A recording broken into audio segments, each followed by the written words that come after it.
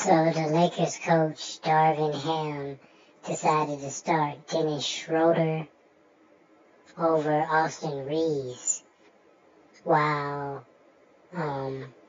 Patrick Beverley is suspended. Why Dennis Schroeder over Austin Reeves?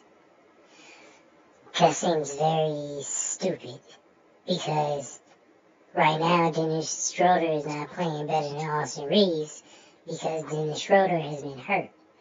Austin Reeves has proven himself, so he should be playing in the starting lineup.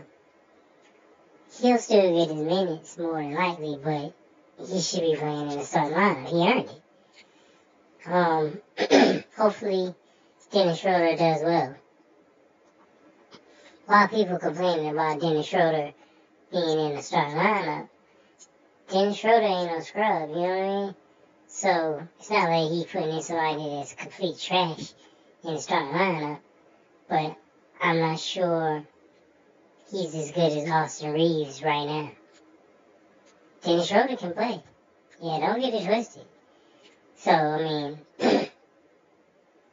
it's not the worst decision, but I still think Austin Reeves should be in the starting lineup.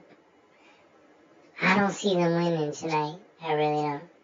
But if they do, it'll be because of LeBron James and Anthony Davis.